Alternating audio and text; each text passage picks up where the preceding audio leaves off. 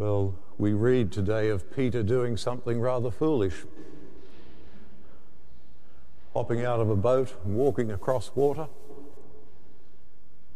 Mind you, it's the sort of foolishness for which we've always got a certain admiration. When people inspired by their faith go out and give it a go, there's always something pleasing about that, and it's often the way with young people, you know. They want to really live by faith and go and do it and all of that. Nonetheless, it is, if that's characteristic of a young person, or perhaps like Peter, not so young, but a young believer full of enthusiasm, it is nonetheless, we're told by the scriptures today, not necessarily such a great thing. Jesus, permits Peter to do it. Lord, if it's you, call me, come to you on the... Come, says Jesus. And I wonder if he's not here, as so often with the disciples, teaching him something. As Peter discovers, in a sense, his own weakness. And instead of dashing across the water, he ends up rather pathetically saying, Lord, save me. It's not enthusiasm, and it's not our strength, and it's not our conviction we can do great things, that will carry us through. That's where we are in the scriptures today. The question of, where is God in this? So we had Elijah there in the first reading, the great reading on the mountain. He's called up to the mountain to encounter God. You heard it, the mountain is shaken by a great wind and earthquake and fire and all of this dramatic stuff. But God is not in the great wind. God is not in the fire. God is not in the earthquake. God comes in the gentle breeze. The old translation, the still small voice, the whisper of a breeze. Elijah meets God in that calm. These things, talk to us, I guess, about the winds of life, the great turbulent moments. Some of them are hard on us, Sometimes the stuff is the excitement, the drama is bad news. It's suffering. But sometimes the drama, the excitement, seems like good news. We're all fired up and ready to go. It may or may not be where we'll really find God. But, with a bit of luck, like Peter, when we do silly things, inspired by faith and admirable in their way, and we come a cropper. With a bit of luck, like Peter, we learn from it.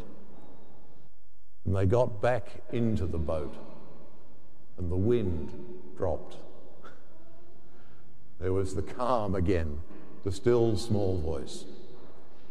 Look, these things we take on board.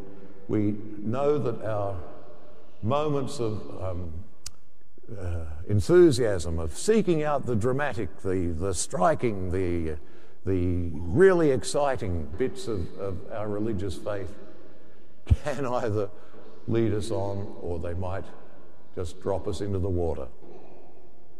It was this that St. Ignatius of Loyola found in his own life. The whole thing of his way of discerning the spirits, of knowing when he was on the right path that God wanted him on, and when he was just doing his own thing. Ignatius had that thing.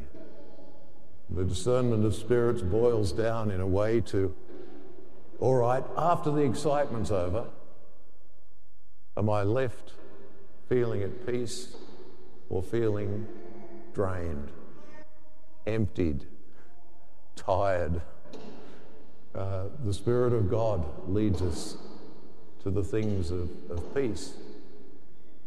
And we learn as Peter was learning, that even when you're out there in the storm, you're on the water, whether it's a good storm or a bad storm, whether you're doing great things or you're really being battered around, we have to look beyond that, or underneath it, if you like, to the gentle breeze, the quiet, still whisper of God in our hearts that says, I am with you. And maybe we have to sometimes clamber back into the boat and let the wind drop and God be with us in the gentle breeze.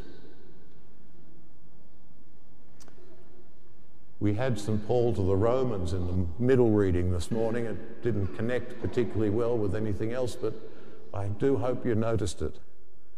It's quite a shocking thing that Paul says there, really astonishing for Paul. You heard him? I'm telling you the truth, he says. This is no lie, I mean it. And then he says that staggering thing. I would gladly be cut off from Christ. Can you imagine Paul? For what reason could Paul possibly gladly be cut off from Christ? He'd given his whole life. If I could help my brothers and sisters of Israel. He is so sad that this people, God's chosen people, haven't, heard his gospel and responded. Well, some have, but not the whole lot, But he is so conscious of the privilege of Israel, and he rattled them off there. They were the chosen ones. They got the law. They got the covenant. They got the prophets. Jesus Christ was born of them. I just, draw your attention to it and how seriously Paul longed that the people of Israel, God's chosen people, would be, in the realm of God's grace. And I think his attitude should shape ours, because we know down the years Christians have often despised the people of Israel. Paul longed for them to receive the promises God had made to them. And we too, I think, need to regard the people of the Jewish faith with that same sort of sense of their specialness that Paul had as the original people of God, the ones to whom the promises were made, and so on. So I just pointed out to you, we Christians have often, done the dirty on Israel.